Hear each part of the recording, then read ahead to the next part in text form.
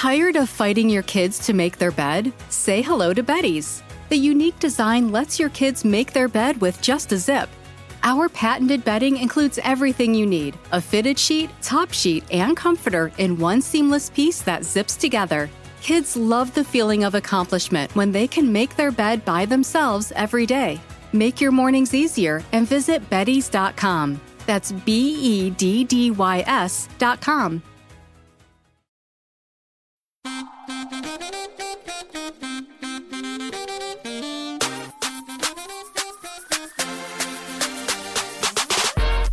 And we are back with an all-new episode of Keep It.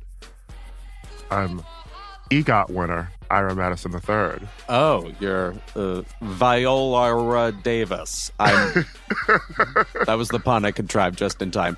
I'm Louis Fertel. That was very joyful to see her win that. Viola Davis, now an EGOT winner, thanks to the audiobook of her memoir. And she was the only one in the category who had not previously won a Grammy before. So it's only fair that she would win. And also, you know, that audiobook is fucking slay. Imagine her half-assing an audiobook. You can't. I mean, every speech that Viola Davis gives sounds like the Sermon on the Mount. So I'm sure that her audiobook is, iconic.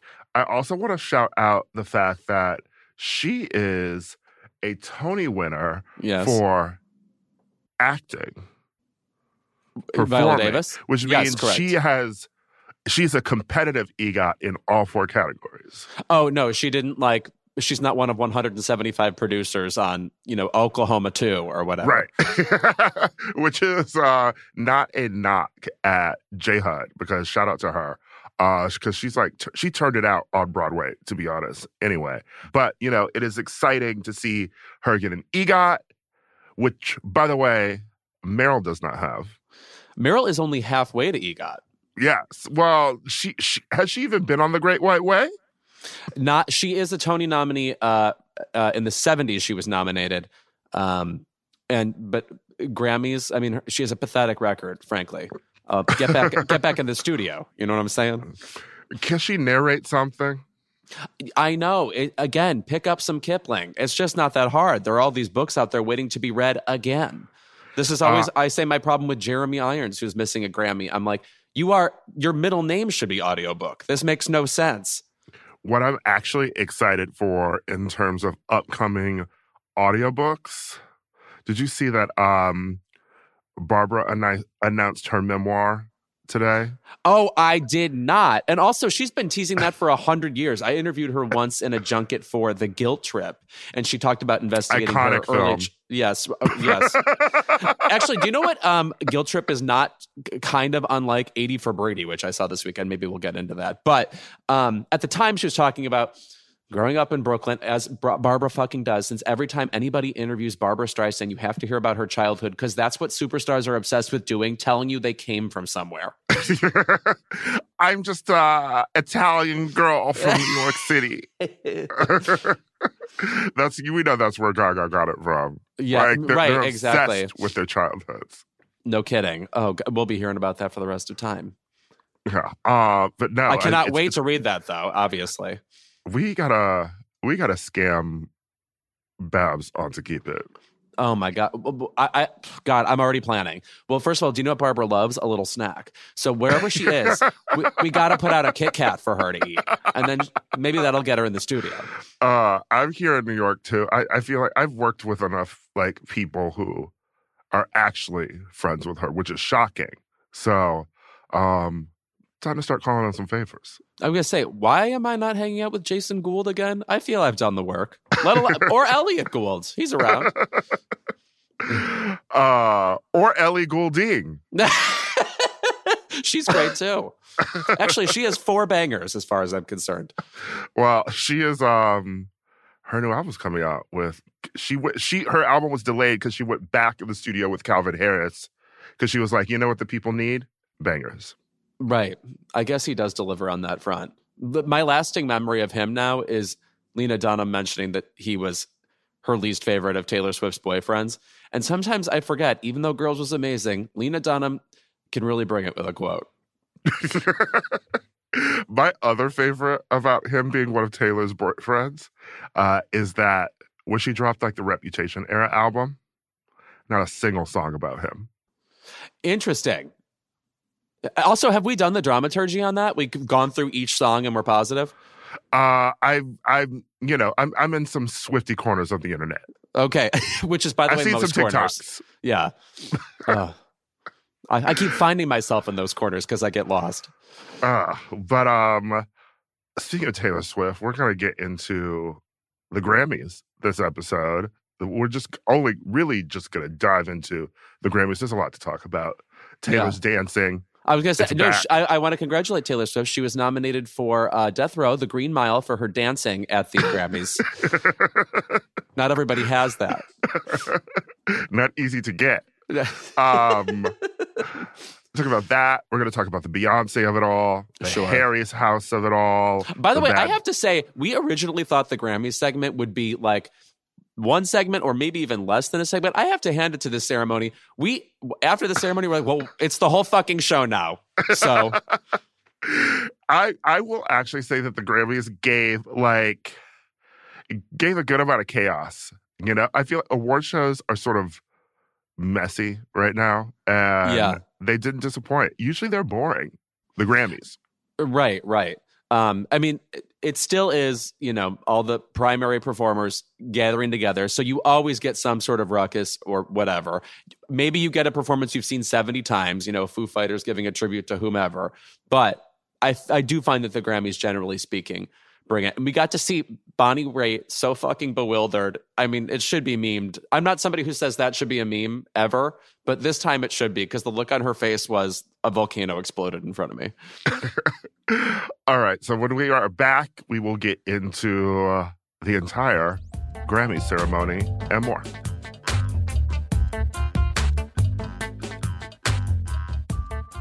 We're excited to announce the return of Stuck with Damon Young, an original podcast from Crooked and Spotify. On this show, award-winning author Damon Young has returned for more off-the-cuff conversations inspired by today's most culturally relevant headlines and roundups of Damon-approved listener-submitted questions. He's joined by some of the brightest minds and bold voices of the Black community, including Kiese Lehman, Roy Wood Jr., Elaine Welteroth, Nicole Hannah-Jones, and more. And some of those voices are the brightest minds and boldest voices of Project Runway. Is that true? Elaine. Oh. I can't stop thinking about that show recently, actually. When Zulema told Kara to cry and cut, and then she cried and cut. That was Mother. That was a dip in Mother leg. The trailer is live right now, and the first episode drops February 16th. Listen to Stuck with Damon Young for free only on Spotify.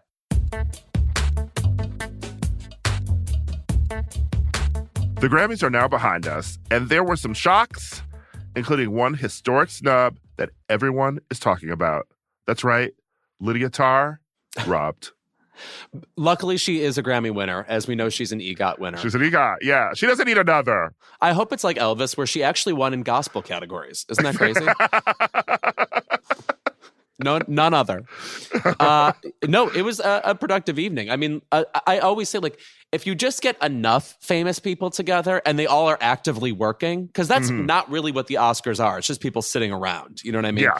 Here, music is built for an award show. And so almost inevitably, it's going to be entertaining. And also, because it's on CBS, there's going to be people that everybody knows, like that have been around for 100 years. You will see Stevie Wonder. You will see, whatever remaining Beatle is around or whomever. So, I mean, it was good. Yoko. Yes. Oh, Just my her. God. Waiting for that Lifetime Achievement. She is an Album of the Year winner. Okay. Double Fantasy, yes, after John Lennon's death. Yes, the one big thing that Grammys has going for it is musical performances, obviously, and I feel like, the Oscars has gotten away from that. Well, the thing with the Oscars is based on what the year is. They sometimes will do all 5 or they might do just one, so it's sort of like, I think it depends on the year. This is something I should ask about writing for the Oscars, but you don't always get consistent performances. I think at this point, if we're thinking about making the show more interesting too, there needs to be more than 5 nominees in Best Original Song, because right. when we think of fun Grammy performances, we're like Beyonce performing with Hugh Jackman, or, you know, like the cast of Chicago performing, or even like It's Hard Out Here for a Pimp, you know, like that is the kind of shit that you want to tune into an award show to watch, you know? And I'm always a fan of more nominees. The fact that there are so many nominees at the Grammys, the fact that the Grammys, even with all of the racist bullshit that goes on with it, still like gets musicians to turn up, because the Grammys are sort of like a thing in the way that, you know, like the Billboard Music Awards aren't, you know, or the AMAs, you know, like it still sort of means something. And yes. That is why I'd like to talk about first this fan segment that was going on at the Grammys. That was a bit problematic, I do have to say. So if you're going to stan, they had stans go up and talk about the Album of the Year nominees. And of course, like these are all like superstar performers, including ABBA. Yeah. So in a round table that Trevor Noah, the host, introduced, it's just regular people talk, each one representing a different Album of the Year nominee, talking about why they think that album deserves to win.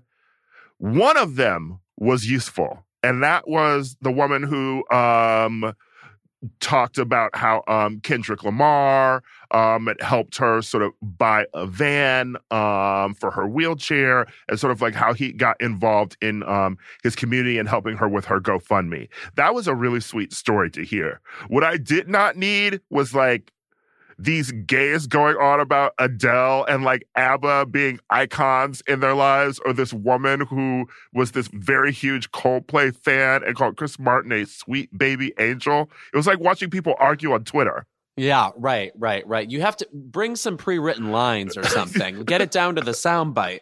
You know, also just like standing is not an original enterprise. Like I just don't need to hear from someone who's only excited. Like, where's the insight? Bring me the rock journalists or something. Aside from introducing this fan segment, and I felt like I was watching, at first I was like, is this going to be some Daily Show kind of joke? Which that would have been funnier if it was a bit, but it actually was very serious. I thought that Trevor was fine. It's always so weird when he hosts this, because I don't know if he has completely different writers or he specifically wants to go for a different vibe. But Trevor Noah in general has kind of a cutting quality, you know, like a dry. It's almost like someone like Dick Cavett or something. There's like a dry, lightly bastardly vibe, you know, which I love. And then when he hosts this, it's sincere to the point of, it's like his voice is a little bit obliterated. I don't know, like hearing him just like stan Beyonce like 5 times in a row. It feels like anybody could be delivering those jokes. Like it literally feels like Ellen or something. Mm-hmm. Yeah. And it's just, this is very like earnest quality to his hosting, which was a contrast from Jared Carmichael. Sure. I was just going to say the same thing. Yes. But it still feels like it's not completely Trevor Noah. And I'm wondering, you know what it reminds me of? It's how I felt about Stephen Colbert when he took over the news show, where I'm like, wait, is this your voice? Because you did this other thing for a long time, and I'm aware it's a character, and I'm aware it's, you know, meant to be wry and parodic, etc. But then this other alternative where you're straightforwardly going for sincerity also doesn't quite feel authentic either. You know, I've gotten used to it now. And it seems like he enjoys it, and I wonder if this is going to be something he approaches more post Daily Show. But if so, like I'm gonna miss that edge a bit, you know? Right. But he does look great. That. Oh my good Lord, great. Does he look great? He's movie star looking. Yes. Like him and his shaved head era was cute, but the pandemic really like made that man fine. I've been in a room with him twice. Both times had a conversation with him, and truly one of the most stunning men I've ever met in my life. Oh. Adele meeting The Rock, that was like me when I first met Trevor Noah. No, I believe it. I'm sure he's just like kind of stunning. I mean, he's stunning on TV too, but in person, just like that pure face, just like a face that pops, you know, belongs on a magazine cover. Remember when he was dating for a second Minka Kelly? Wow. Remember Minka Kelly? No. Anyway, on to Beyonce losing Album of the Year. I'm starting with this. Because I want to point out that obviously, fans want Beyonce to be recognized properly. She beat the record for most Grammy wins she has 32 now, leaving Alison Krauss in the dust with her banjo. It really is sad. But I want to say it sort of speaks to how demerited every Grammy except Album of the Year is, that people are this upset about it. Because she can have all these fucking Grammys, and it's basically like saying, but she doesn't have the real Grammy. Mm-hmm. Yeah, I mean, I'm trying to think of it in terms of for the Oscars or something, right? Because it's because she's not an actress. Although shout out to Obsessed and the Fighting Temptations. She is a performer, a singer, a producer. Like she's giving you the whole fucking package, and it's so interesting in music in terms of that versus other award shows that we watch and talk about. Because like in music, when you're the whole fucking package, you think that the industry that you're a part of would acknowledge that in a way that critics acknowledge it, that fans acknowledge it. And I think what was just so interesting about Renaissance is that, she's been nominated 4 times for Album of the Year and has lost all 4 times. But this is the first one where you could look at a single critic's best albums of 2022 and not see Renaissance at the top. Yeah, right. Right. And Harry's House, it was nowhere on these lists. And I think Harry's House is a well-rated album, but no one would say it reached the Metacritic heights of Renaissance, which I believe literally has a 91. Yeah, I mean, it's not even as good as Midnight Memories from One Direction, okay? So let's get that out of the way first. It's a very weird Album of the Year win to me. I think everybody agrees it's like a hit album and that there are great songs. I can sing a bunch of them off the top of my head, but as a moment, it's not a definitive Album of the Year. It feels like when we gave Album of the Year to that Bruno Mars album. It's like, yes, I definitely know those songs. And they are pretty good, but is it a definitive collection of songs? There's something about the phrasing Album of the Year where it's it stands for a moment, and I think Harry's House is good and listenable and not definitive. Yeah, it's also not even definitive for him, Yeah. It's weird because it feels like his defining moment this year was selling out a bunch of shows at Madison Square Garden. But I'm like, is that what we're rewarding Album of the Year with? Yeah, right. And it's, it's weird. It's interesting because this was the first year where we got the sort of anonymous ballots that they like to do for the Oscars, which are always racist and misogynistic and and bone chilling. Yeah, yes. Just I can't believe you spoke out. Thank you for your unfiltered honesty, the worst person on earth. But it's sort of this thing where these people are just sort of Beyonce's been rewarded enough, so we don't need to give her this. That sort of thing is just it's very weird, and it just sees how people think about music and how people think about, who they sort of feel like is deserving, I think my friend Paul McCallion had a very funny tweet where he was like, you need to remember that everyone who votes for the Grammys is an old white man who made $1 million producing an album called Thank You, Mr. Goldstone. Oh, that's so funny. It's all these people did some music job 40 years ago, and now they're the people who are still voting on music. And it makes sense, because would Renaissance sound innovative to any of those voters? Did they even listen to it? Right. Yes. Well, I think something that does bother me a little bit about the discussion about Beyonce is if in the same way where I feel right now, the people who are most obsessed with Everything Everywhere All at Once, not that it isn't a fine movie with lots going for it, it feels like people were only interested in that movie. So if you have no appetite for the other nominees at all, I don't know that you're necessarily the best judge for this. And I feel like sometimes for Beyonce, we totally get away from, there are other musical artists and they are often great. So if she loses to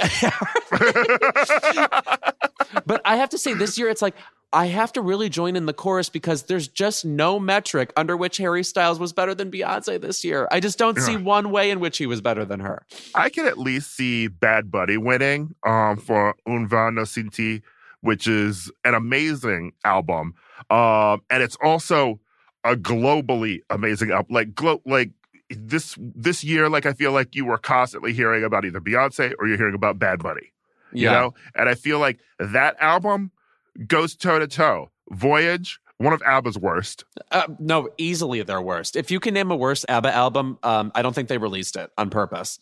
Good Morning, gorgeous. I'm glad Mary J. Blige is still working and making money, but even the performance of the song from that album, which I had never heard before, when she performed it at the Grammys, I was like, Mama looks good, but I'm also like, it's been quite a minute since she's released Be Without You. Right. Yeah. No, she fled the dancery, as you know. Music of the Spheres. You know I'm a Coldplay stand down. Sure. When that girl was pretending that this album is one of Coldplay's best and deserves to win Album of the Year, I was like, what are you smoking? They have not had a good album since, like, the one Beyonce was on with him for the weekend. Like, it's been a long, dark period for Coldplay fans. Brandi Carlile was also nominated in that category.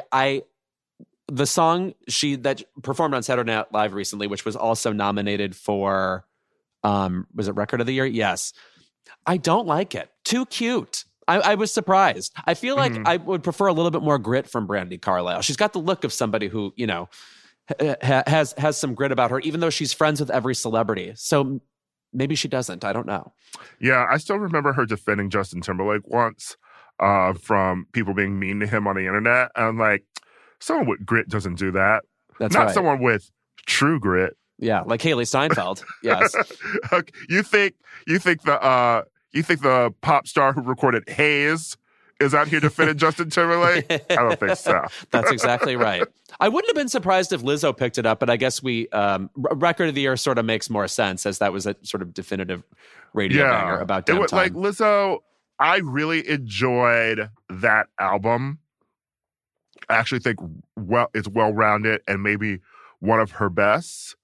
I still don't think we have the definitive Lizzo album. I feel like this year Lizzo became a definitive pop star. Yes, right. She's in the main 10, because we only need 10 pop stars. Okay, right? Like she's officially A-list pop star now. Not, you're going to see her at Outside Lands. She is a star. But now we need the album that goes with being a star, I have to say, I remember, it must be like 8 or 9 years ago now, she was like a host of the VMAs pre-show, and I remember on the Wonderland. Screen, yes, she was on the screen, and she was next to two people named Steak and Mike. Their names on the screen just said Steak, Mike, Lizzo. And I'm just like, man, you really came a long way in a few years. I mean, I have to say, the name Steak is simply not on my lips. I remember before Keep It, when I had, my short-lived podcast with Doreen St. Felix, Speed Dial at MTV, we went to the set of Wonderland to interview JoJo, who was a guest on that episode, in her trailer. And we waited in like the makeup area where Lizzo was getting her makeup done, but we were not there to interview her, the host of the show. You're like, get out of the way, Lizzo. Yes. But I liked Lizzo around then too. I think it was like slightly before Good as Hell or something. But I was excited to see Lizzo because I had seen her perform before. But she wasn't the person that we were interviewing. Right. I'm gonna say another Grammy win that I find lightly annoying. I should have expected this, but Taylor Swift winning Best Music Video for the short film for that song, where she beat for beat literalized the lyrics. It's just not giving prestige to me. And also, as you know, I'm furious with Sadie Sink thanks to The Whale. So I'm just mad at the whole enterprise. Sadie Sink did help Kate Bush with her resurgence, though. That's true. All right. I mean, she did the homework for Society on that front, which is good because she doomed us in The Whale. I'm sorry. It's just it's not a performance that gave me life. In fact, I was upset. Here's my thing. They had to give Taylor something. True. Because she wasn't going to march there. She wasn't going to show up if she wasn't getting something. And he needed that white woman dancing in the aisles. And honestly, thank God for that, because I missed that. She doesn't do it at the VMAs anymore because nobody goes to the VMAs.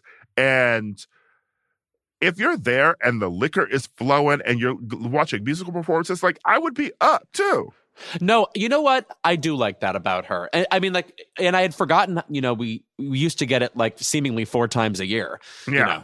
It's like one of those things like we really took for granted the moment in time when Temple Grandin would be at every award show. And you could just depend on her being there and getting up and like screaming from the audience, sort of in the middle of a speech or something. It was a joyful time. And Taylor Swift, all the years she would be at the VMAs, and I'm going to call it shimmying. Now feel quaint. She may be messy as hell, but the girl knows how to have a good time. No one could be less messy, by the way. I honestly feel like a Taylor Swift Grammy after party, any kind of Taylor Swift party, is probably lit. Yeah. Well, I mean, she knows everybody, and she, runs with a girl squad, if you remember. Yeah. And if Lana Del Rey's at the party, like, come on. Right. We're all going to be sauntering. Okay, now, Song of the Year. When Bonnie Raitt picked this up, first of all, I truly thought Bonnie Raitt was going to crack in half. They panned to her, and it was like her eyes started to separate. She could not believe it was occurring. It's, by the way, like the cutest little song, a tribute to John Prine. Yeah. And it's not amazing. It's not an amazing song. It's not an amazing song. But this is what I mean.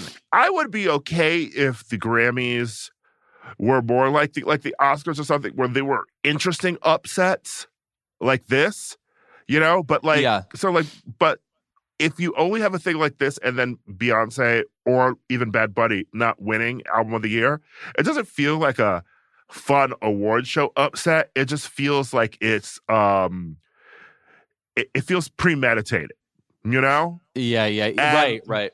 And there's just been enough from people like, I don't know, Grimes had some posts about how like she couldn't even nominate like Sophie for like Producer of the Year once. And just like, I feel like there's just so many rules about how like who they decide is going to be nominated for specific things and who's going to win, that it's just it feels shadier than the Hollywood Foreign Press even. Yeah. Well, it's interesting. I don't know that she intended to be shady. I haven't thought about this enough, but Cheryl Lee Ralph tweeted something like, "Wow, the Grammys really know how to share the awards." It's like, wow, that's interesting that like it all landed on all of these people one at a time. Everyone. Yeah, right. That is a little suspicious. But that's another thing that I feel. It's like Beyonce got her history-making moment. Harry got that big moment. Adele got a moment. Lizzo got a moment. Taylor got a moment. Like, it's like there's one for you. There's one for you. It's like, it's very suspicious.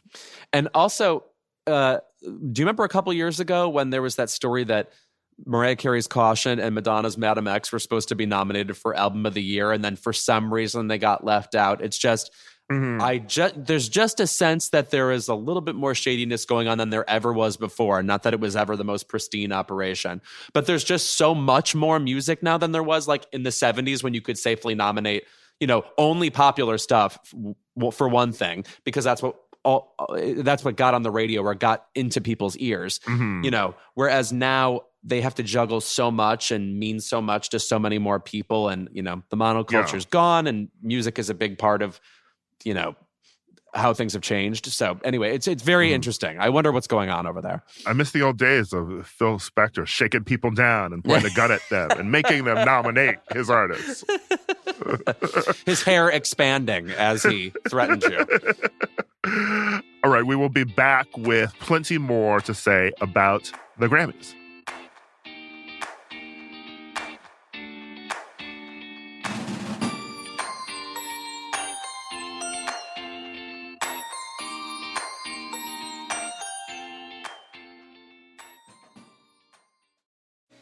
Tired of fighting your kids to make their bed? Say hello to Betty's. The unique design lets your kids make their bed with just a zip.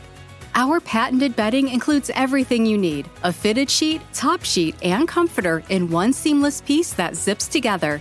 Kids love the feeling of accomplishment when they can make their bed by themselves every day. Make your mornings easier and visit Beddys.com. That's BEDDYS.com. Black Stories, Black Truths is a celebration of Blackness from NPR and how I live my life every day. Oh, I'm glad to bear witness to it. Each of NPR's Black voices are as distinct, varied, and nuanced as the Black experience itself. In the Black Stories, Black Truths collection, you'll hear stories of joy, resilience, empowerment, and creating world-shifting things out of a struggle. It sounds like you at Coachella. I'm already tuned in. Every episode is a living account about what it means to be Black today, told from a unique Black perspective. From Bobby Shmurda to The Wire, Michelle Obama to reparations, there's no limit to the range of Black stories, Black truths. Black perspectives haven't always been centered in the telling of America's story. Now they are the story. In NPR's Black Stories, Black Truths, you'll find a collection of some of NPR's best podcast episodes celebrating the Black experience. Hear a feed of episodes from across NPR's podcasts that center Black voices. It's NPR Noir. Turn on NPR today and hear a range of voices as varied, nuanced, and Black as the country we reflect. Stories should never be about us without us. Doesn't the Black experience sound like a 3-disc Prince album we never got? Someone check the vault, please. Listen now to Black Stories, Black Truths from NPR wherever you get your podcasts. If you have kids or pets, you know stains and odors in your carpet and upholstery are inevitable. But the experts at ChemDry can help. ChemDry removes odors and stubborn stains by sending millions of carbonating bubbles deep within your carpet.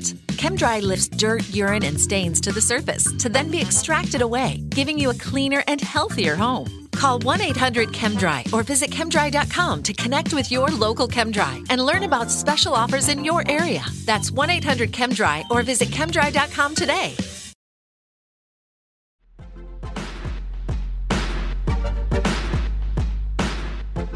Okay, we are back with the rest of our Grammys convo and Best New Artist. Let me tell you one thing. When Olivia Rodrigo walked up there, I was very excited to see her because I was like, you know what this girl's been doing? I don't know what this girl's been doing because she's been minding her own business. Yeah, she really is a mind your own business sort of person. I did enjoy her at the Rock and Roll Hall of Fame. She performed You're So Vain in tribute to Carly Simon. Did a really good job. Oh, that was so fucking good. Yeah, she sounded really good. Yeah, I just love the concept of her, even like a Lil Nas X, who was at the awards, I believe, but didn't really get like a big highlight. It's actually wild that nothing of Nas's was nominated. Yeah, that is really strange. Maybe it's a little bit over the threshold. Like, could it have been a little bit over a year? I'm not sure. Yeah. Plus, I feel like Call Me By Your Name and that stuff was nominated, and that was like a big single before, like, even then the album came out. Right. So he already got his moment, like, last year. But I still appreciate, like, an Olivia, like a hymn. Like, they released that first album, and then they take a break. Right. Yes. And I have the distinct feeling she's only going to get better. Like, I like that album, but I think it's a launching pad type of album because it's about a sort of young, restless, angst-ridden love, and I think she'll kind of mature nicely. I'm excited about that. Well, no, yeah, I mean, when you talk about albums like that too, and not to bring it back to like the Beyonce and the Harriet of it all, but I think that like, I was reading a report in the New York Times, Kara Monica wrote a thing about the Grammys that was even just mentioning the fact that, Madonna, who was at the award show, the first time she was nominated for Album of the Year was Ray of Light. She won Pop Album. Still no other things in the major categories. And it's just a reminder that, like, the people who have moved our music culture, the people who inspired so many people who are on that stage are rarely the people who are ever rewarded. Yeah, they're not necessarily top honors. Like Prince never won Album of the Year, for example. Right. I mean, like obviously lots of like wonderful people. Like Michael Jackson won for Thriller. I mean, like there's like lots of Whitney Houston won Album of the Year. Bodyguard won Album of the Year. Well, shout out to Michelle Visage being on Album of the Year. Her definitive moment. Yes. Have you ever heard that interview, by the way, of her and Whitney in 2002? I was just talking about this with someone. Was it you?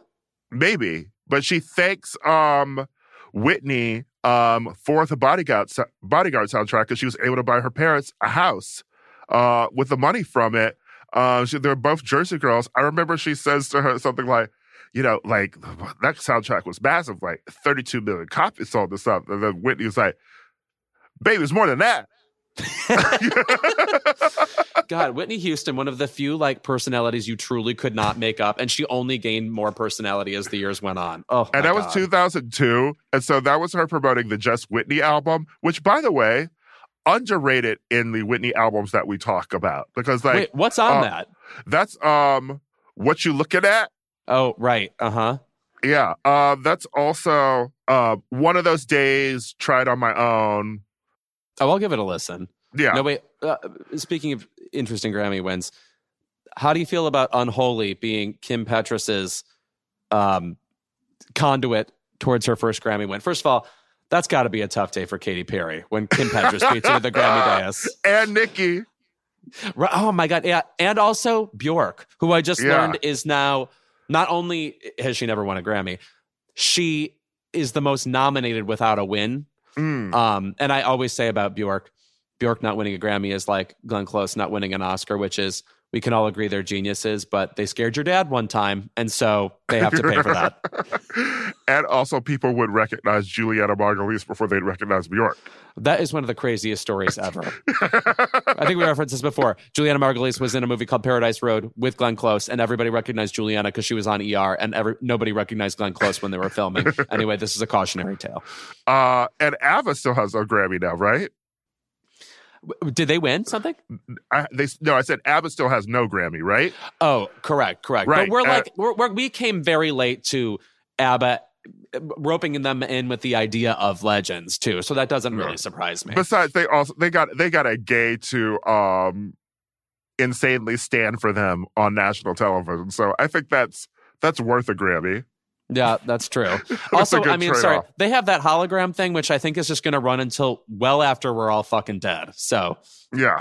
No, I'm excited about Kim winning.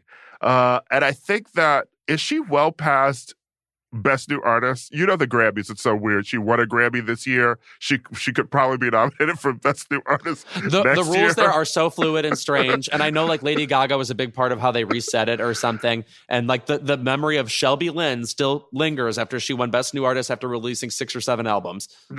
But I was really happy for her win, and I was also really sweet to see Sam Smith give their acceptance speech to Kim, and to see Kim, shout out being trans, shout out Sophie, shout out Madonna, right, for, being one of the first artists who even gave a fuck about gay people, I thought that was one of the highlights of the evening to me. And also Madonna introducing them was a highlight, because she came out with her riding crop, right? In her best Katharine Hepburn, Marlene Dietrich attire. No, that was basically plainclothes Madonna. When you get equestrian headmistress, that means she rolled out of bed. Yeah. Also, man, Someone should have asked her where Julia Garner is. Yeah, no kidding. We're all worried.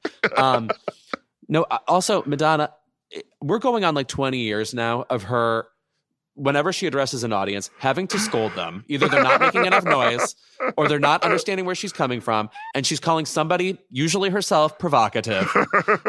And they're not respecting that enough. Let me tell you something. To make it in this industry, you've got to be provocative. You got to be dangerous. You got to upset the critics. Man, the only thing people are upset about right now are your ticket prices. Which, by the way, I scored on. I don't know how I did it. I paid only $3.50 for the floor. Oh, my best friend Drew got us tickets in LA, so I will be back for the show and see you there. Okay, good. And we get to see her in the city in which we live, which I Beyonce, you're on notice, is all I'm saying. And also, it's a stadium and not in that tiny box, the Wiltern, with no when AC. When she put us in the Wiltern, I was like, this is like a stage for Wayne Brady or something. What are you doing here? That's why she did like 20 shows there. Yeah, right. Effing bizarre. Also, I just want to say, I mean, this is like utterly old news to us. Man, am I sick of like Twitter commentary about how Madonna looks. I mean, I'm just like, especially for men, but just in general, like, get over it. Like, are you surprised that like somebody who's like that level of stardom like does things to her face on occasion? I just like it. I can't believe it's even worth commentary. I always say I'm almost grateful that people as a Madonna fan, that like the average, whatever, misogynistic male onlooker is obsessed with commenting about how she looks, because it gets away from the fact that Madonna routinely is incoherent, and we should be talking about that. Truly. Everything she was saying in that speech, I was like, is this off the cuff? Sentences were not connecting with one another. Right. But, A teleprompter's your friend, trust me. Yeah. No, I mean, I also would say that, like, listen, there are times when you can criticize what Madonna looks like when she does an extreme close-up duck face kiss on Instagram Live. Right. Okay? Like she's sometimes on Instagram Live, she's looking like the witch that Shakira put on her balcony to scare her mother-in-law. Okay? Yes. She's giving Baba Yaga sometimes. But I thought she actually looked pretty great at the award show. And it's always some old gay man who wants to get online and say Madonna looks crazy. And I'm like, how about you worry about how you look? Okay? Right. Because your looks have you saying, hey to someone 10 times on Grindr with no response. What disease behavior? Yeah, when you just get those orange blurbs all the way down the page. Yeah, I'm like, your excuse is either desperation or meth. I don't know what's happening when it's here. been several years, by the way. You can go back to all the unrequited love. Yeah, there's a greatest hits package right there. But speaking of Madonna and introducing Kim and Sam Smith, the most shocking thing to come out of the Grammys for me was this satanic panic shit. Literally, they wore red. That's what people are responding to. And like a horned hat from Party City. It was a Halloween hat. No, like, do you think Where the Wild Things Are is haunted? I mean, just any old crown. Okay.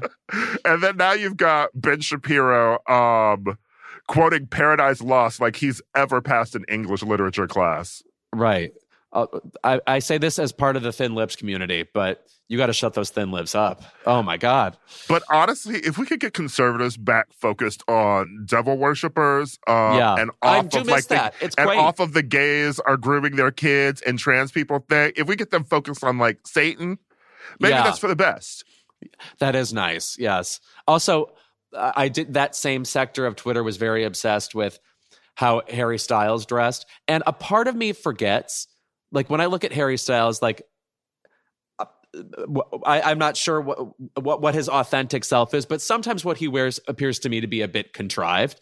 Yes. And I forget that even if it is contrived, it still is working as part of it's still The girls are upsetting mad. the people it should upset. You know what I Right. mean? Like it Yeah. is like worthwhile in a way. That's the thing too. It's that. Well, that's always why I've hated these Sam Smith, Harry Styles comparisons, because one, I guess they're both British, but two, I mean, this is sort of what I was saying last week. It's just like, one, stop invoking Harry Styles every time you talk about Sam Smith. Yeah. Because one, they're doing two completely different things. They both wear ugly clothes. Routinely, yes. so- No, I did say on Twitter, I am happy that like once out of every 5 times now, a male pop star has to dress like Rue McClanahan. Like, it's just nice. Makes everybody feel safe. And it's just, this idea that we're constantly praising Harry's clothes is shocking to me because I rarely see it. Someone else was going off on a tangent again when he first wore that jumpsuit on the red carpet, which, by the way, that was, yes, I forget that it can shock conservatives, but to everyone else, it's like, it's from the same designer who's been doing your tour jumpsuits. It's just like, it looked like it was in the back of his closet. Like, they looked like there was no effort, People were making fun of that. So, like, why are you jumping online being like, if Sam Smith wore this, you would call them disgusting, but you're gagging for it with Harry Styles? No one is gagging for Harry Styles, okay? I am not gagging for that maybe faggot. Yeah. Maybe faggot is such a good category. I feel like I should be saying that way more often. Have you met that maybe faggot? No. Rolls right off the tongue. But I will say about Harry Styles, and Pitchfork already dug in his ass, so we don't really have to do it, but the gall of doing that performance after winning Best Pop Vocal. which should have gone to Adele. It was really, unfortunate. that was wild to me. I mean, I know that he's been on tour. Like he hasn't left tour. It's like Pebbles is his manager. Like he is working. But so in fact you are literally giving him the benefit of the doubt. Quote Pebbles. Yeah. When I see Harry, I say, "Girlfriend." Girl, get in your Mercedes, boy, and get out of the studio. I don't want to hear it. Yeah. But wow, that was truly such a whiplash after winning Best Pop Vocal to see that performance. Because I was making excuses, like been on tour forever, whatever. Maybe the voice is shot, but there is no getting around the fact that that was an abysmal performance. Yeah, tough. Luckily, there are so many performances at the Grammys that you actually kind of end up forgetting when something is bad. I'm shocked to say that as somebody who chronically remembers everything. Yeah. You know who else did not sound great that night? Sheryl Crow performing in tribute to Christine McVie. Obviously, I was waiting for that moment. By the way, I knew exactly what was going to happen. They were going to do Songbird during the In Memoriam. It just lines up perfectly. I'm fine with that, even though I don't find Songbird to be a definitive Christine McVie Fleetwood Mac song, even though it's everybody's favorite song of hers. I just think she's a rock and roll singer more than she is a balladeer, even though she has a kind of melancholic voice. Anyway, Sheryl started performing. Bonnie sang with her, and obviously both of them I think are great vocalists. Sheryl maybe sounds a little worse than she used to. She used to be kind of like a phenomenal vocalist. To me, it sounded like they didn't rehearse. That's what I was going to say. It needed some rehearsal. It was giving, well, here's the music. Do you want to audition for this part? It was awesome to see Mick Fleetwood, though, who, of course, is dressed like a member of the Muppet Band, which is his favorite thing to do. That's how I knew it was him. You're friends with Animal and Janice.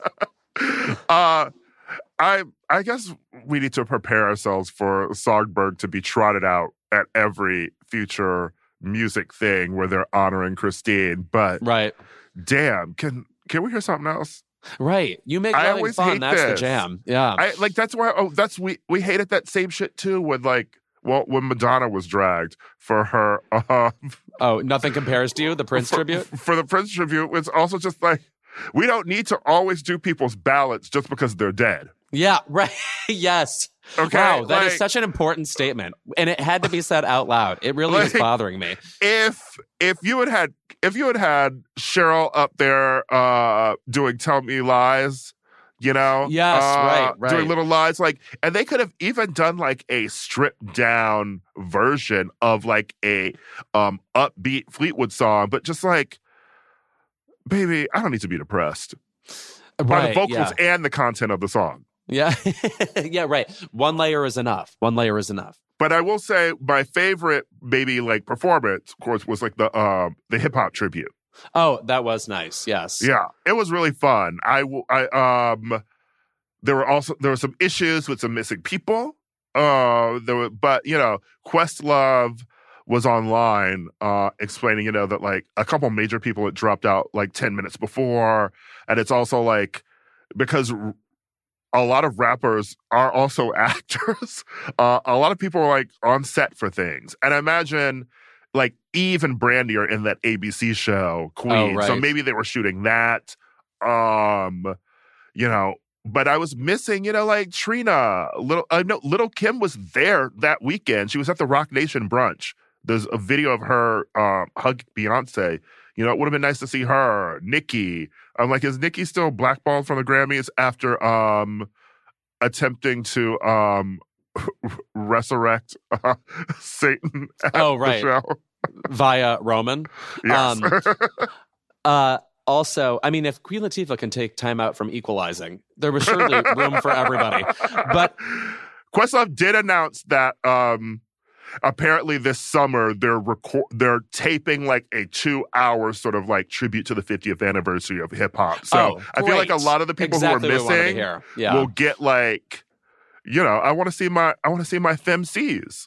Of course. Yeah, MC Light, etc. Yeah. I will say, after Beyonce lost, it was nice to turn off the TV and not have to watch a DJ Khaled performance. Oh my God. To wrap the ceremony with that? That's a wrap on the industry, bitch. He is everywhere. And Truly. still, it's like Shouting his sustained. It's been name. like 10 years. Yeah. Shouting phrases. I still remember when he was the opening DJ for the Formation Tour. Glad I got there late for that. Oh.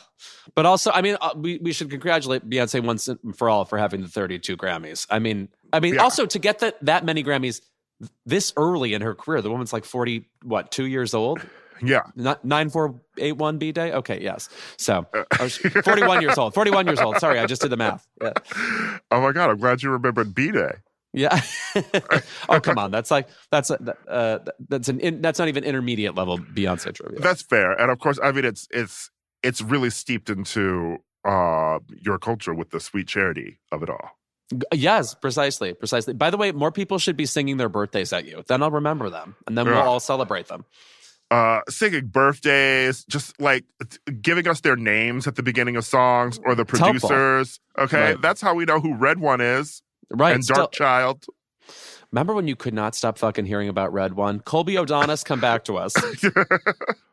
Although I will say, maybe Beyonce kind of deserved it because she put a lot of people on that damn waiting list.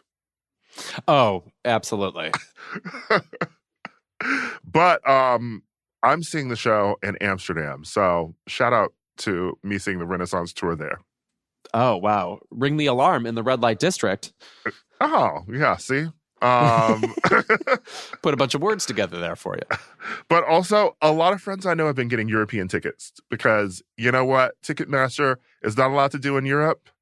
Let people resell tickets for insane prices. I mean, Beyonce tickets are like their own industry. I haven't heard anything like this since like Hannah Montana. Yeah. So good luck to everyone. And we'll see you at the Renaissance tour. Or we won't. Actually. Right, yeah. We will be right back with Danielle Pinnock of the CBS series Ghosts, who is going to give us some boots on the ground investigative reporting from the Grammys as well.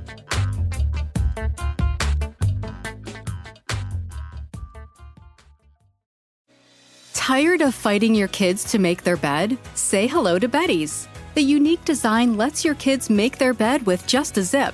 Our patented bedding includes everything you need: a fitted sheet, top sheet, and comforter in one seamless piece that zips together.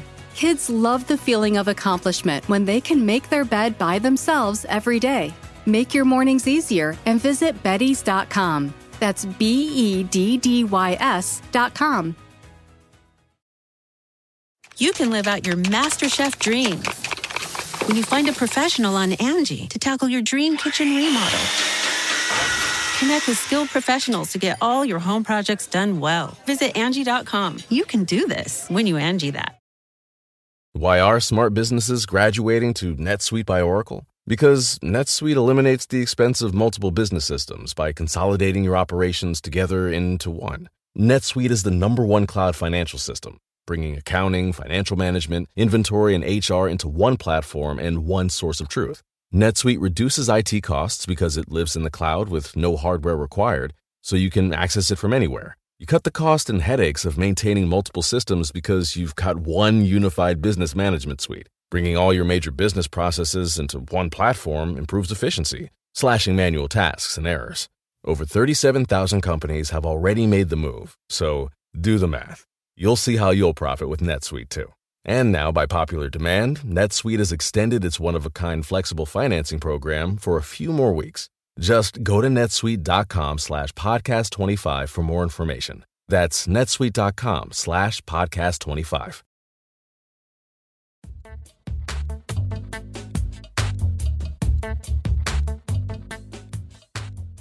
Our guest today is a relentlessly entertaining and truly hilarious, lovely actress. Honestly, just very excited. She's already brightened our day by being here. She's currently killing it on CBS's Ghosts. Please welcome to Keep It, Danielle Pinnock. Hey, thank y'all for having me. It's so exciting to have you here. I truly want to say that, like, I've been following you since before you were on Ghosts, and your just your online presence is truly one of the most delightful and sort of like genuine and heartwarming, which I have to ask, how are you able to be this lovely as a working actor in Hollywood? What's wrong with you? I don't know. To be honest, I have to say, my mama lives down the street from me, so she keeps me fully grounded. I got good family and friend support as well too, but making people laugh is, I think, honestly, what I want to do in this world. That is my destiny, and it just makes me really feel really good when people are just having joy. And if I can provide that, excellent. I'm doing my job. Okay, so the zany ensemble of ghosts, I mean, to the naked eye, it looks like, like a bunch of friends hanging out. It looks like fun. How grueling is it? I mean, when you make a show like that, like to put on your game face every day and be crazy, how much does it take out of you ultimately? Well, listen, it's basically like the Supernatural Real World. I mean, if y'all remember that show from back in the day. Please, yes. We are, as actors, we're having a lot of fun. Like, it feels like coming to summer camp. And when we first booked this show, we all booked it in the middle of the pandemic. So we didn't know if we were going to go back to work or not. And so we were all in our houses for those like 12 months, making our focaccia bread in the pajamas, watching reality TV like the rest of the world. And we got this amazing opportunity to create this show. So like when we got on set the first day, it was like, I'm out of the house. I'm out of these pajamas finally. And it was so fun. I mean, everything about this production is kismet. Like the cast is incredible. And we all get along, which I'm hearing is a rarity a lot of times on these shows. But we are having an absolute blast. And to be honest, like, playing Alberta, who is the Prohibition era jazz ghost from the 1920s, it's a role of a lifetime. So I feel really grateful that they allow me to be a part of it. Mm-hmm. Before you got on the show, you were already entertaining people because like you had this series on Instagram. It was called #Booked, and that is where I first discovered you. Yes. How did you come up with that idea? And, just to sort of be like, I'm going to depict my life as a actress, like trying to get jobs in Hollywood. Well, first things first, I have to give a huge shout out to my co-creator of #Booked, which is Lenisa Renee Frederick. That is my best friend. And we came out of Chicago together. We started, how I met her is we were understudies in a basement at a theater company in Chicago. And when we got to LA, it felt like the acting Olympics. Like we were having these very strange moments where we were going for like the one black handmaid in Handmaid's Tale. Like we would be sitting next to somebody that won the Cinnamon Challenge and a series regular that was on Living Single. And I'm like, what's going on here? There is no one to the industry in Los Angeles. And we wanted to really talk about not only our experiences like over the decade that we've been acting, but just specifically in LA as well. And from the Black actress perspective and what it's like when, natural hair is now in. So all these Black girls got curly wigs now. You know what I mean? Like, what does that mean? I remember when Scandal first happened, we all had to do headshots in a 3-piece suit and we're coming out looking like damn Steve Harvey and Maxine Waters trying to look like Carrie White. All had that bob, like we all everything. So, we just wanted to talk about kind of the foolishness that also happens as well too. And we didn't think anything of it. We posted our first video, if I'm not mistaken, I think 4 years ago, and it just started going viral. People were saying, "Oh my gosh, I know this experience, and this was me." And we've built a really great community over the years, and I'm so grateful for #Booked. It's been a blast working on that page. Speaking of interesting experiences, you were on the crossover episode of How to Get Away with Murder and Scandal. And I was very fascinated by you, like Viola Davis showing up to set and the script is just utterly filled with notes. Tell me about that experience. And because Kerry Washington was there too. So I assume that was just like a good experience to just watch as well as be a part of. First of all, both of these women are on my vision board. So I actually did not audition for this role. The casting director at the time said, "Hey, I know you've come in for us a lot. There's this really small role in this thing of Scandal." I said, "Yeah, I'll do it. Whatever." She's like, "It's a special." She just comes on saying, "It's a special episode." And I was like, "Okay, well, maybe Papa Pope's in it. You know what I mean? Like, I was like, I'm ready. I was like, sis, you don't have to tell me twice. Whatever you need me to do, I'll be there. And so I get to set and I get in the makeup trailer and I see Kerry Washington running over lines and she's like, hi. And I was like, oh my God, that is Olivia Pope. I'm shaken. I'm stirred. I love her so much. And then we get to set and then Viola Davis walks in. I said, wait a minute. That's How to Get Away with Murder. That is Fences. What's going on here? That is And then she had the nerve to shake my hand and say, hello, my name is Viola. Sis, we know. You are cheating.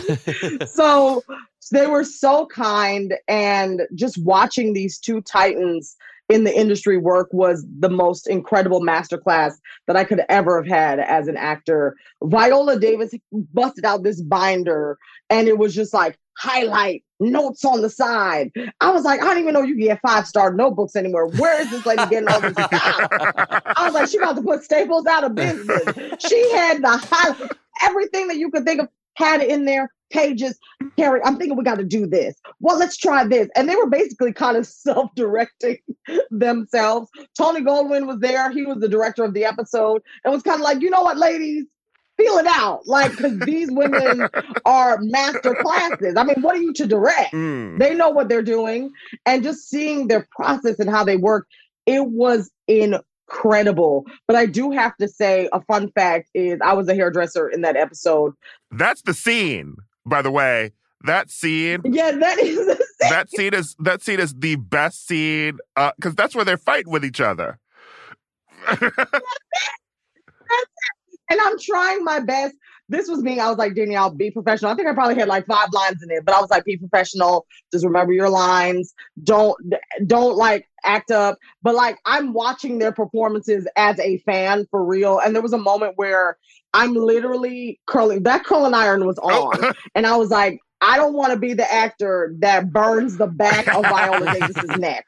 I was like, I will be blacklisted for the rest of my career. So there's a moment where I'm like watching them like a fan, and that curling iron is burning the shit out of my head because I'm like, how much more do I need to go for this? And I was like, I'd rather myself than an EGOT. So that's all. I love just the idea of Viola in general, just like, you know, like footnoting like her performances. Like that is just like actress. And that's, we were discussing her EGOT earlier, you know, how like she's also a theater actress through and through. And I'd love to hear a bit about like your experiences in theater, maybe some of your more exciting roles or people you might have worked with who now you see doing bigger and better things in theater or in film. Because I know you were an understudy for Robert O'Hara's Barbecue. Yes, which I fucking love that play. I love that play. I was. And Colman Domingo was in it, yes? Colman Domingo was the director. It was sheer insanity. Okay, well, first of all, I lied to get that job. Okay. I did not live in Los Angeles, and I took a Spirit Airlines flight. When I saw Robert O'Hara and Colman, I said, yeah, I need to be in that. So I took this little Spirit Airlines flight that got in the morning. I got to the Geffen so early, they thought I was unhoused because I literally was like knocking at the gates at 7 a.m. like, hey, can I get in there? And the lady at the front desk was like, do you need something to eat, sis? Why are you here so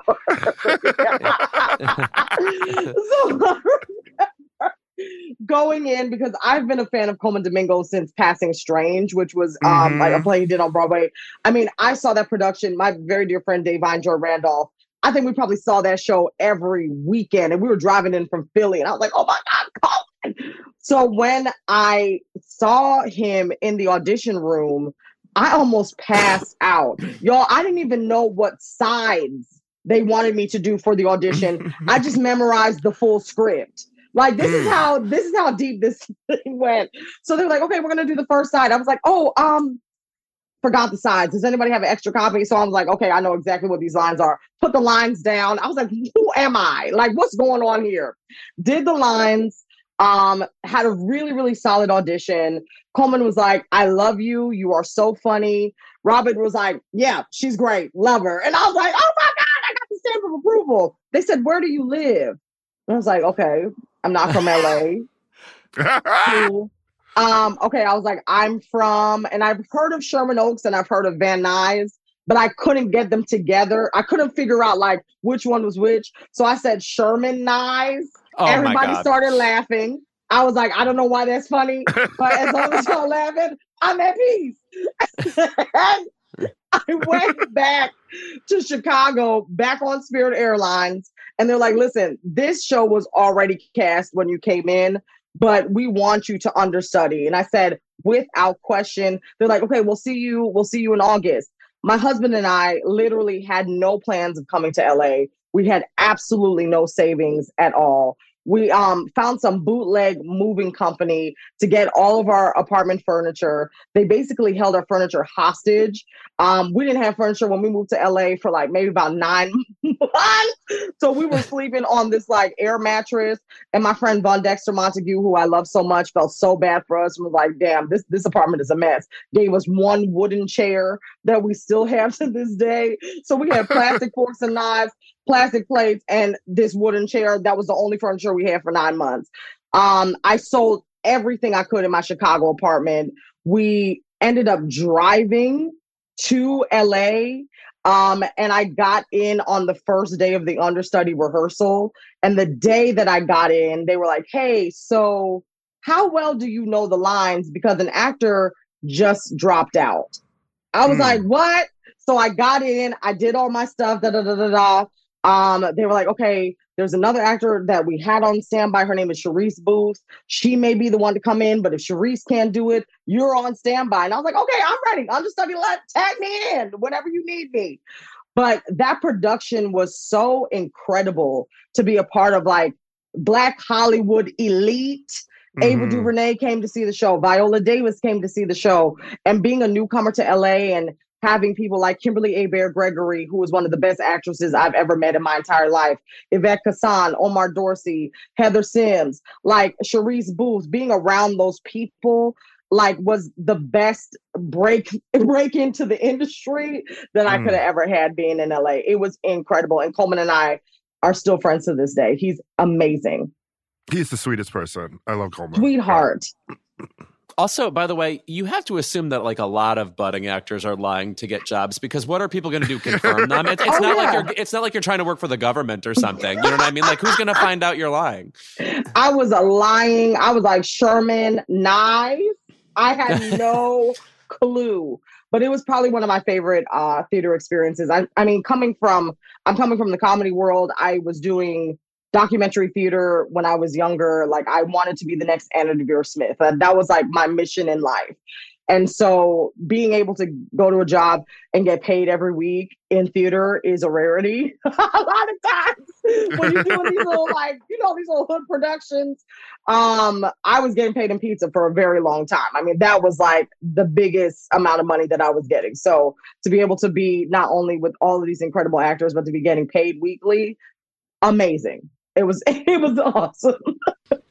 I mean, listen, Chicago theater. I mean, I went to undergrad in Chicago. My most harrowing experience was working for Menopause the Musical for an entire summer. And I'm sure it's still running. I had a production. There was a play I did in Chicago, I think called Hell Cab.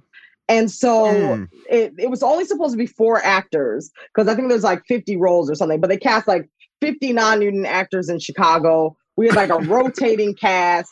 And I remember being like, yeah, this is my first production. This is going to be amazing. And I said, where's the dressing room for us? Y'all, they put us in the basement of the theater, and we were doing that production. There was like no end date ever. So like we were doing that production from like August until like the end of January, until the point where we were all like, hey, y'all, I know this is a Christmas play, but like, we gotta go. We gotta go now. It got so bad that like towards December, when all the blizzards and stuff come, that it would like flood in the basement. So we would have to get dressed in rain boots Oh my gosh. Because they were like, this is the only space we have. So we have dressed in the rain boots, Charlie trying to put stockings over the boots. And it was just hood classics. Okay. It was wild. I mean, I've had some wild theater tales for sure.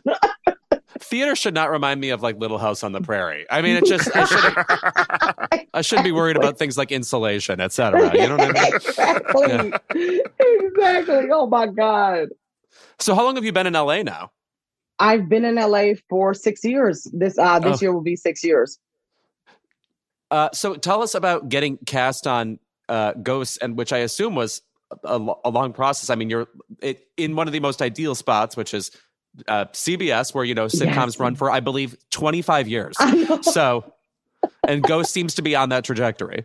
Yes. Well, I have to say, I was in the CBS family before because I was doing Young Sheldon. Oh, Young Sheldon, years. Yes. Mm-hmm. And that was like my first guest star role. It was a heavy recurring, which was fantastic. And so they kind of knew about me. But then they were like, this show may require improv. Can she do that? My agent was like, have you seen #booked?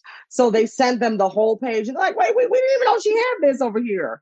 I booked that role in the pandemic. It was like November of 2020. And I was just living, to be honest, like I was living my best introverted life. I mean, when the pandemic happened, it was either like one or two people. It was the people that were like, I want to go outside, and the people that were like, finally, I never have to go outside again.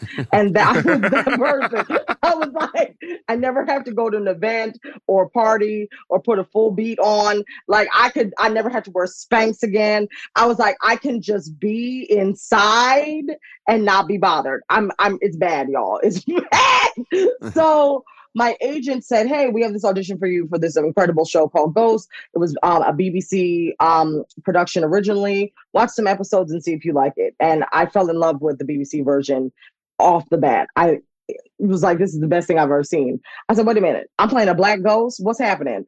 And she's from the 1920s, Harlem Renaissance, sign me up. So it was my first time not auditioning for such a long period. I mean, I didn't audition for a show in maybe 10 months. So I said, you know what, I'm going to do it big with this one. And I borrowed my mom's little shake and go wig.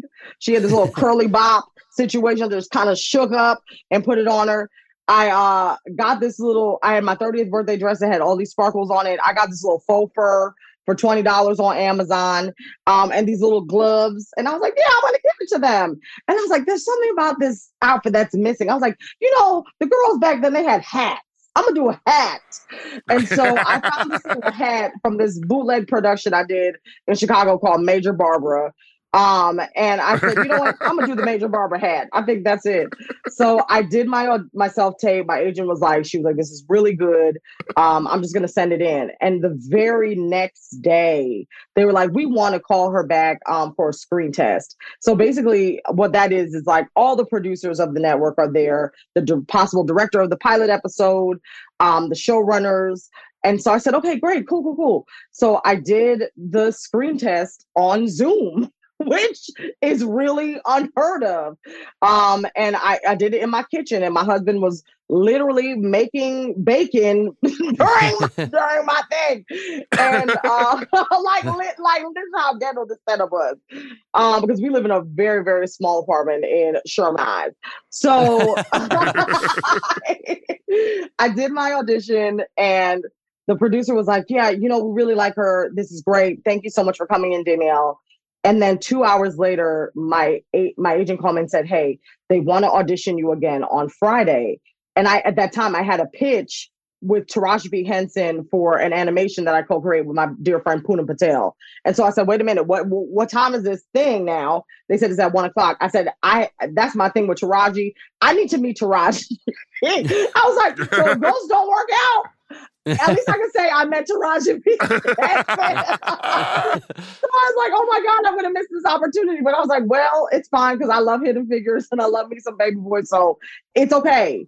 So they said, you know what? They're willing to change the time. I said, perfect. And they said they have one note for you. And I'm thinking it's going to be like acting wise. Okay, what do I need to adjust in the scenes? They said, please do it without the hat. I said, dear God, that just made me use the role. Oh my God, this hat. So I did my pitch with Taraji. I went in, I took that daggone hat off. And I remember my first scene, I flubbed some lines because I was so nervous. Because I was like, this is the last moment. And they said, you know what, we think we got it. And I don't know what just crept up inside of me. I think maybe it's because I was in the comfort of my home. I said, y'all know y'all didn't get it. I messed up all those lines. We need to do this shit again. Fuck yes. And they were like, okay, yeah, let's do it. And so it then became a work session where I would try stuff. I would improvise stuff. They would say, yeah, we love that. We love that. Do that again on this line. Now just look at the camera here. Do this. And I'm doing all this from my kitchen, y'all. And like, it was so collaborative, and just working with them in that way, it felt like home. And so I booked the role on a Sunday in November, and I was on a meeting with my friend, Lanisa Frederick. We were doing a hashtag book call of like, what content are we doing this week? And my manager, who never travels to the Valley, he's from Santa Monica, was like, I'm outside. And I was like, oh God, either somebody died or something good happened. I'm like, for this man to be outside my door in Van Nuys, I was like, what's going on? So he had these champagne chocolates. I've never seen champagne chocolates in my life, y'all. Like, I come from very humble beginnings, okay? A Lindt chocolate is the best I've seen in my life. So he came up with these champagne. I said, what's this? He said, you booked it. You booked it. And I said, oh my God. So my best friend actually has the recording of me of when I first booked the show, because we were on Zoom recording at the time.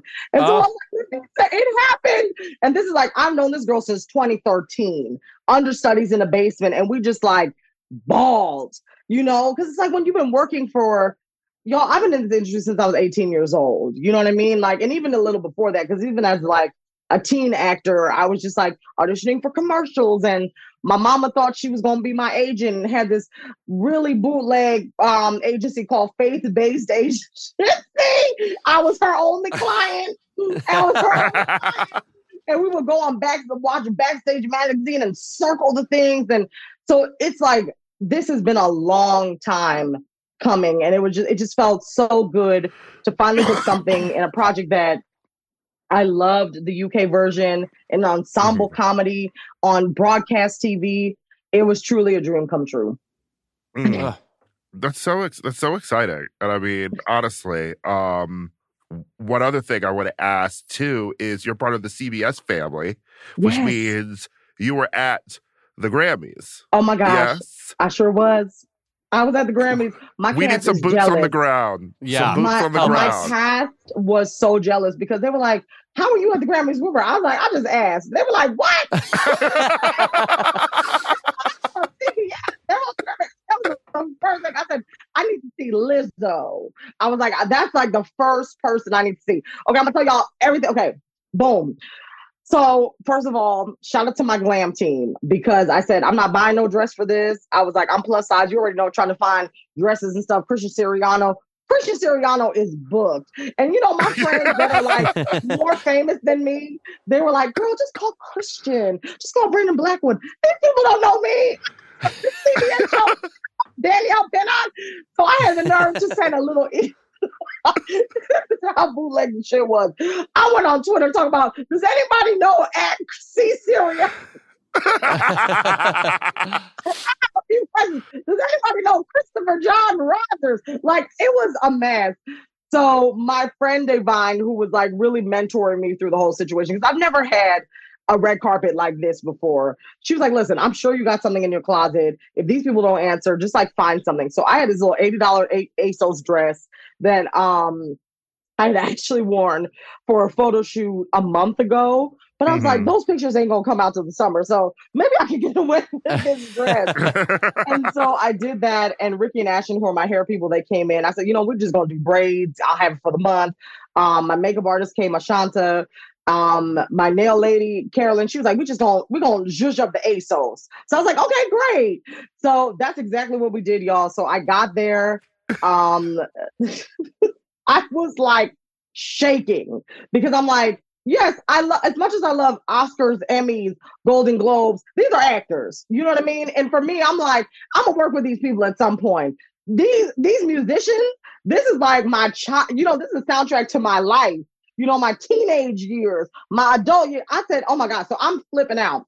So the first person I see on the red carpet, Sam Smith, shook. Sam came in giving Lucifer realness. Okay. Right, yes. That red. And then they said, you know, Sam has to get on the carpet before you. Do you mind? Do I mind? Put Sam on the carpet. I saw all these black, they had that all those black people in those wigs. You saw the black people in those wigs. And I was like, where they get them wigs from? That was my first thought. I'm like, is that a front lace? What's going on here? So Sam walked, and then I came on, and my husband was like shaking. He's like, oh my God, there's so many celebrities. We saw Laverne Cox, almost perished. I was like, oh my God, that's Laverne Cox. We got in the theater. I thought we were just going to sit in the in the stadium area where everybody else was. They said, Danielle, we're ushering you down. I said, down where? To a table. And my best friend had literally said, you're going to be on camera. I said, no, I'm not going to be on camera. It's going to be fine. Y'all, I was at the table. I was right in the front. Me and Flavor Flav were sitting next to each other. Okay? As the prophecy foretold. Literally, Flavor Flav was sitting right next to me. Doja Cat was right behind me. Camila Cabello to my right. It was sheer insanity. So in the commercial breaks, like I'm seeing Trevor Noah just walking around like he's not Trevor Noah. First of all, Trevor Noah has the best curl pattern I've ever seen in my life. I don't know what kind of Jamaican black castor oil that man is using, but the curls were just flowing. I had the nerve because, you know, I'm still, you know, Kofisha is still out here. So I'm a little conscious. I was like, I need to get some hand sanitizer. So I see this person with sanitizer. I said, hey, sis, you mind if I get some? Adele. I said, well, she's like, oh, yeah, thanks. I love your dress. Adele kept complimenting on this daggone dress to the point where I'm like, if ASOS don't give me a brand deal at this point, I'm like, Adele. Every Adele album. People used to be like, why are you still playing this white girl? Because I went to school in North Philly at Temple University. I used to play this British girl out. 19. I had 21. I probably even had the Sweet 16 mixtape that never even came out. I went through every part of this lady's life with her till 30. Okay. I'm here with you, Adele. So I said, wait a minute. Oh my God, Adele just offered me sanitizer. She was like, where are you from? Heard my husband's accent because, you know, he's from England. She was like, you from Coventry? How'd y'all meet? I want to hear everything. Okay, go sit and come back. So then I went to sit. I'm thinking, you know, celebrities, they just be saying stuff to say stuff.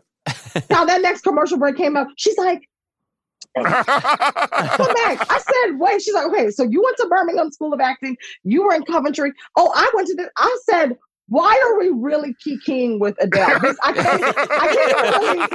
It's suspicious. Yeah. I can't even breathe. I'm like, this is chasing pavements, okay?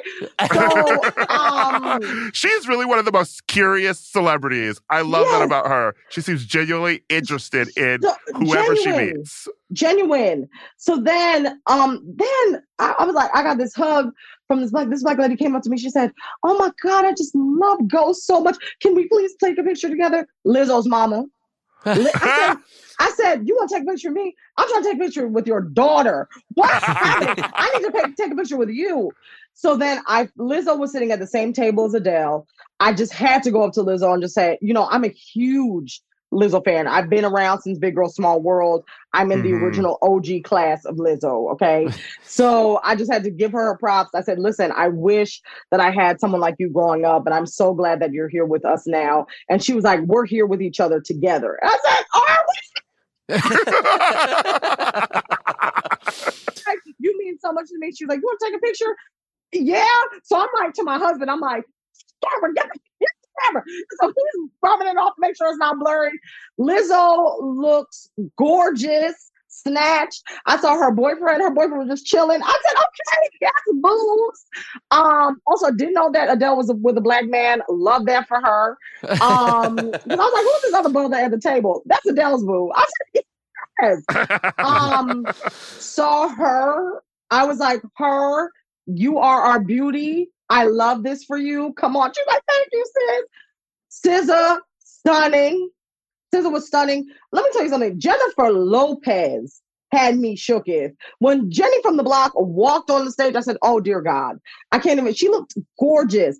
Ben, I don't know if he was tired or what, but Ben, he was going through, I don't know. I think, they're newlyweds. Honeymoons tire people out. I don't know what's going on, but he looked a little sleepy. I think it was a little sleepy, but that's all right. He was still showing love. Next to Lizzo was Jay-Z and Miss Beyonce. And I was shaken because Jay-Z pre-Lemonade. I think it's two versions of Jay-Z now. Yes, right. But like pre-Lemonade, like I'm from New Jersey. Like this man is the East Coast. And so I remember getting Reasonable Doubt album, having my grandmother throw that thing in the trash because she was like, this is not Christian, and then having to go back to Sam Goody to get the album again and hide it under my bed. Yes, Sam Goody. Yes. And Sam Goody, that means you paid $18.99 too. I So you really went for it. I surely did. And I surely did use my church offering money for the CD again. So don't tell her. But yeah, I definitely did. And I was just like, oh my gosh, this is Jay-Z. So I was like, I had the nerve. I don't know what I was doing with this, but I was like, gratitude, Mr. Carter. I was like, Mr. Carter. I was like, gratitude. And then he was like, oh, thank you, sis. Jay-Z had this a big bottle. I was like, I didn't even know Ace of Spades came in bottles this big. It was like there's a big value pack. Like it was big. I was like, champagne colors. How many bubbles is in that? Like literally. And he was just passing that champagne around. And then was it only at his table? Because I feel like they travel with Ace of Spades. Only at his table. It was only at his table. And I was like, oh my gosh, I'm like shaking. And then I see the Queen. I see Beyonce. And then I just had the nerve, like I knew her. Y'all, I don't know this woman, but I know her. You know what I mean? Like we don't know her, but we know her. That's Ken. You know what I mean? And so I don't know what the fuck was going on. But I said, and you. And she said,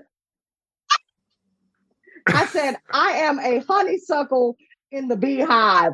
And she just busted out laughing. I was like, I love you, sis. She said, thank you so much. So lovely to meet you. And she did one of these. And then she's like, hi.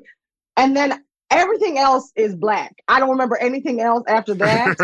I just was like, Beyonce laughed and said, hello. I'm like literally probably passed out.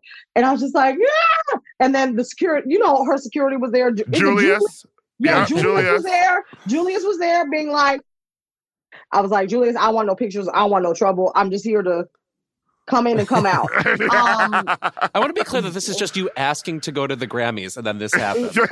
No, but literally. It's so crazy. And I'm just walking around, I have my little chips from the charcuterie they had on the table. I'm just like, oh my God. See, this one, I'm like, don't bring ghetto girls to places, nice places. I was just like walking around. And then Doja Cat was smoking a full cigarette inside. I said, see, that's it. And I had the nerve to go up to Doja Cat and talk about, yes, woman, and did a little dance. And she was like, yes. Cigarette. Shook. This night, I held the Kendrick Lamar won the award, couldn't get through. I moved the chairs for Kendrick Lamar. I'm like, what's happening? And I'm also telling you, Stevie Wonder, that concert was so good. I was leaping in my heels. I was leaping. Like Stevie, they don't make music like that. To the point where this man is so genius, it's just generational. Everybody was up. Every single person was just up and dancing. And then they did the 50 years of hip hop, which I loved. I was like, where's Little Kim?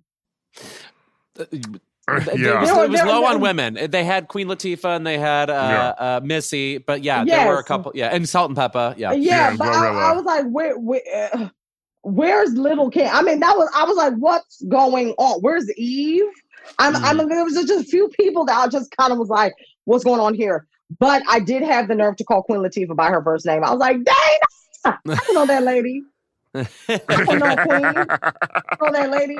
I'm from Jersey, so I think maybe this is just a Jersey thing. I just was like, dang, screaming. UNIT, screaming the whole time. But yeah, it was like one big concert. I haven't been to a concert, honestly, since maybe 2018. So it was just a fabulous time, and everyone looked gorgeous. And I hope next year, my whole cast, we can all go together. Well, the moral of the story is just ask. Ask and you shall receive. Okay. I'm going to tell anybody, listen, this is my sermon. Anybody listen, because I'm going to tell you this too, Danielle. You know what I was actually shook about? You know when concert tickets are sold out? What? You know you can ask your agency to get you tickets. Stop. You'll pay the face value, but that's how I got SZA tickets when they sold out before. That's how me and the girls got our Taylor tickets. Come on now. Do you think we could do this for Renaissance? Because now listen, Renaissance is hot, okay? You might get the tickets, but you end up in, like Volgograd or wherever she's performing. You know what I mean? Yeah. Yeah, well, I'm not mad at it. I'll travel. Listen, you know who I do want to see too? Renaissance is a given, but I have to see Usher in this Vegas residency. I heard the concert is so good. Also, a lot of people may not know, Usher gave me my first writing job. Did you write Love in This Club? I've actually never told anybody this, so this is live. He was doing iHeartRadio, hosting the awards, and my friend Poonam Patel and I, we came in and did some of the script for him, and we were trying to be so professional through the whole Zoom, and I just was like, wow, this is really Usher Raymond. Like, I cannot deal with him on this Zoom right now. And I was like, Poonam, whatever you do, just don't take pictures. And of course she took a picture of us, and I'm in the picture like, looking crazy, and he just looks fine as ever, but he is so kind and so generous, and I'm like, I want to see that man in concert. I have to see him. Gotta see him. Well, now we got to go with you because it seems like it'll be the best. We'll meet everybody. My God! So. Please, let's go. Let's do it. Thank you so much for being here, Danielle. This was the boots on the ground we needed. Yeah, Jesus, I didn't realize it was going to be like in the trenches. My God, you should be an investigative journalist. Keep It's new in the field reporter, okay? I love it. Thank y'all for having me. Yes, thank you for being here.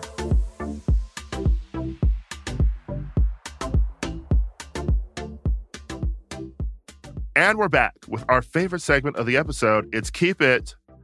Lewis, what are you mad about this week? I am emotionally preparing myself for this Keep It because I just can't believe what I was in for. I successfully avoided learning what the movie Close was about. Close is by this Belgian director, Lucas Don't, who seems like a rad queer guy. Didn't know much about it. It's nominated for Best Foreign Film at the Oscars this year. All I knew is that there was like an 11-year-old boy on the cover, and it has something to do with a friendship he has, and they're close friends. This movie is fucking devastating. I kind of thought it would be a heartwarming friendship tale. I'm not going to spoil what happens other than the performances by these two children are so mind-blowing. I have not seen a more lived in, I can't call it adult because they're not weird. They're realistic seeming children, but the performances he got out of these children in this movie are so shocking. And I was wondering, what conservatory is this kid from? The director, Lucas, found this kid on a fucking train ride, literally looked at him and cast him in this movie. He was a non-actor beforehand. And I think Lucas's quote was, he was like 10 years old, but I could tell there was nostalgia in his eyes. Like there's just a weird depth hanging over this kid actor. I can't really sell the movie anymore other than you must see Close. Literally, I would say the only criticism I have of this movie is it's so potent and so brings you back to the kinds of friendships you had and forgot about from when you were 11 years old that it's distracting. Like I was like lost in sort of thoughts, remembering like, oh yeah, I was friends with that kid, and then middle school came and then he went away, or why did we stop being friends, or whatever, like what changed with the both of us. And we were like the kinds of friends who hugged all the time and stuff. It really gets into the depth, the real depth, not precocious depth that children have.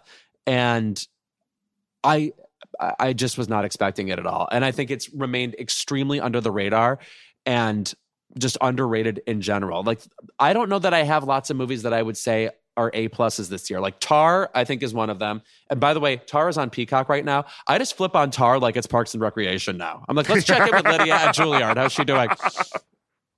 This is a movie like that. It's like, it's so memorable, so tough, but so real and uncontrived. There's not a contrived moment in this movie, and I can't say that about almost any other movie. I love that. I love that. Get ready. You're going to love it. Okay. So you'd say Lucas, yes. Yeah. Lucas, do. Yes, right. Yeah. No, I mean, I truly do believe that, there should be more cinema devoted to friendships. Yeah. Oh, please. I'm trying to think we had somebody on the show before. Even Carol, one of my favorite movies, one of my favorite viewing experiences of the past 10 years. The scenes with just Cate Blanchett and Sarah Paulson. If it were just that would be its own amazing movie. Like that's rare, just to get people, like at the beginning of Bridesmaids, when Kristen Wiig and Maya Rudolph, after having scammed like a free yoga in the park class, go out and sit in brunch and make each other laugh and do stupid voices. That is amazing. I just want to see that too. That's what, I mean, it's the best part about, Sex and the City as I'm rewatching it, seeing these women be friends with each other. And I will say that's actually one of the disappointing things about Desperate Housewives as it went on, because it necessarily became a show, sort of Sex and the City-ish, where each person would be in their own storyline each episode. And you sort of really want a show like that to be about these women interacting with each other. Yeah, Sex and the City, they did have independent storylines, but there was a real relief in how they came back together and compared notes. They were, because friendships are your colleagues in a way too. Like I feel like all my best gay friends and I are like gay coworkers. We're on the same side of figuring out how to be gay in the world. Yeah, we're all working 9 to 5, but you know what? Some of us show up whatever we want. To gay work, Yeah, I'm a freelancer. Yeah. Well, you have to fill out the paperwork. That's on you. Yeah. What's your keep it this week, Ira? My keep it goes to Nicole Kidman this week. What? Who should be nominated for the Northman this year? I continue to be upset about this, but why? That is an A film for me, by the way. Oh yeah, she was amazing in it. Nicole Kidman, because how much is she charging to do this second AMC commercial that AMC Theaters is now changing the prices of the seats in their theaters? I blame her single-handedly. What is going on here? By the way, all of my friends and I are on this goddamn A-list thing, swapping tickets left and right. I thought we were doing the work. Yeah, I fucking love AMC A-list. And I feel like A-list, it won't affect us. But let's talk a bit about the new pricing tiers on AMC. There are going to be the middle seats, which are premium seating. So that's going to be higher than a regular ticket. Okay. There's going to be shitty seats where you sort of like maybe don't have the best vision in the theater, and those are going to be cheaper. And then all the other seats are going to be regular price. But why are we introducing dynamic pricing to movie theaters? And it just really feels like you're sort of like nickel and diming people. Where they really just like, they're going to the fucking movies. Now you're making going to the movies more of a chore. Just to be clear, there aren't any tickets in the theater that are less than they were before, are there? I think that the bad seats are going to be less than they were before. Okay, because that to me is almost an okay compromise then. Yeah, it's an okay compromise, but I also feel like, first of all, sometimes people just ignore the assigned seating that you have in movie theaters now, unless like opening night of a blockbuster and you can't just sit wherever the fuck you want because people will yell at you. Yeah.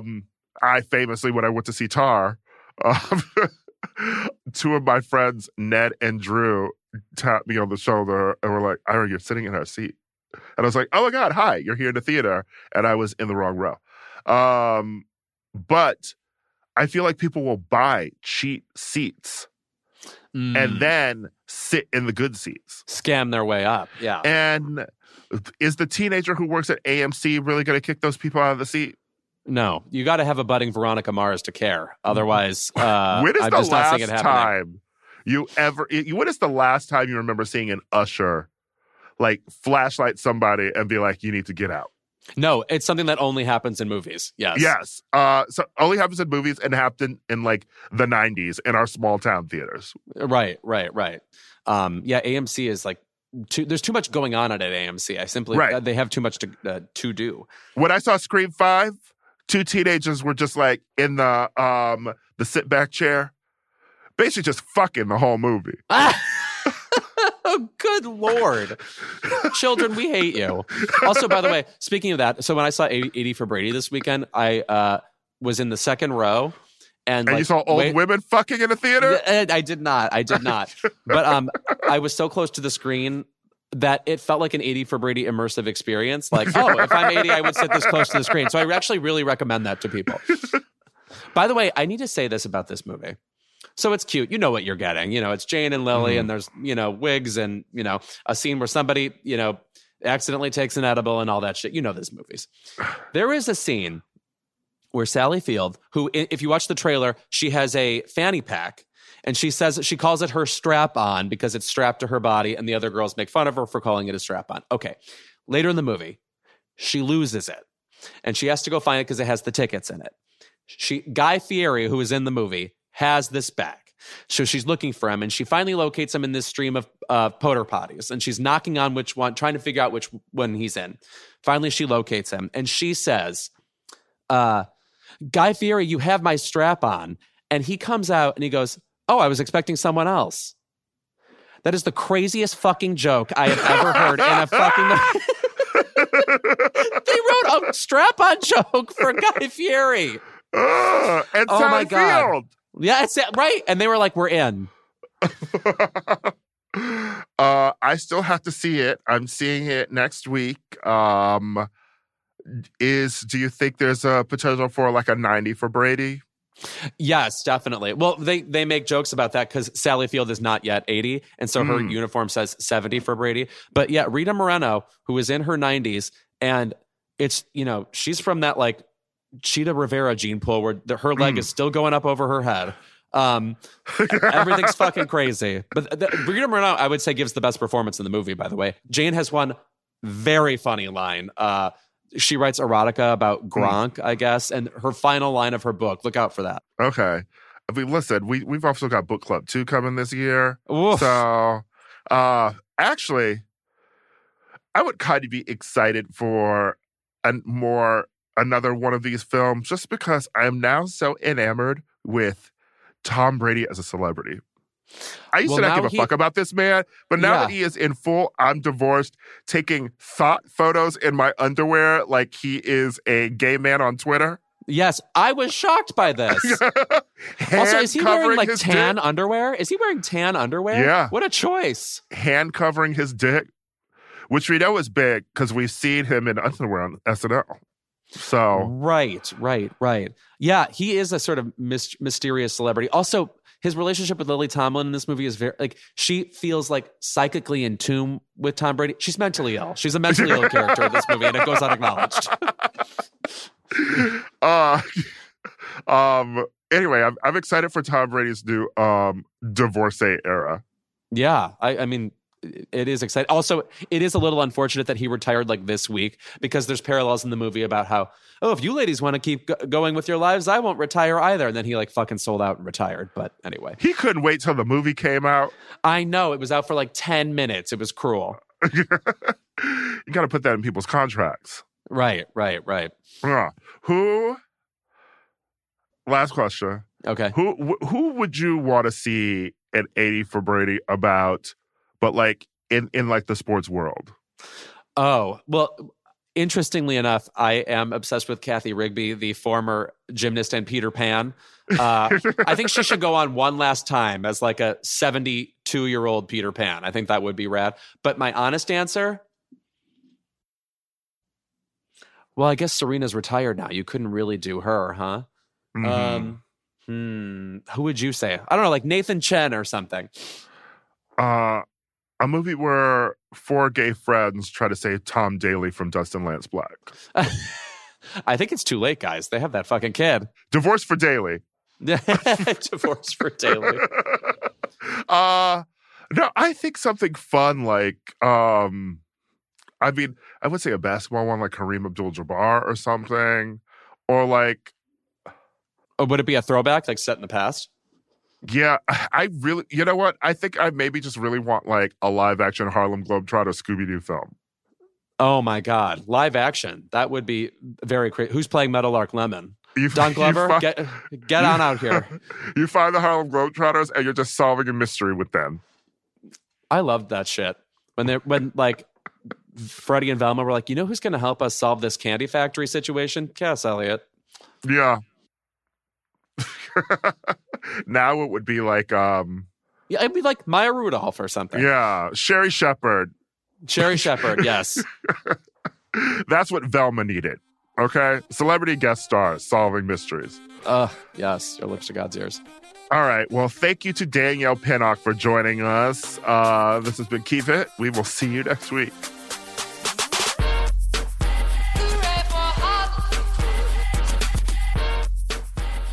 Keep It is a Crooked Media production.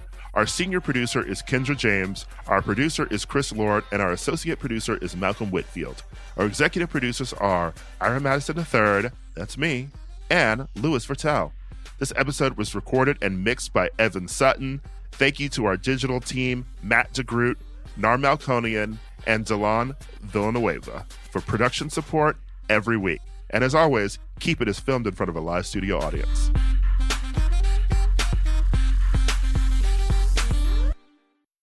You can start your day off right when you find a professional on Angie to get your plumbing right first.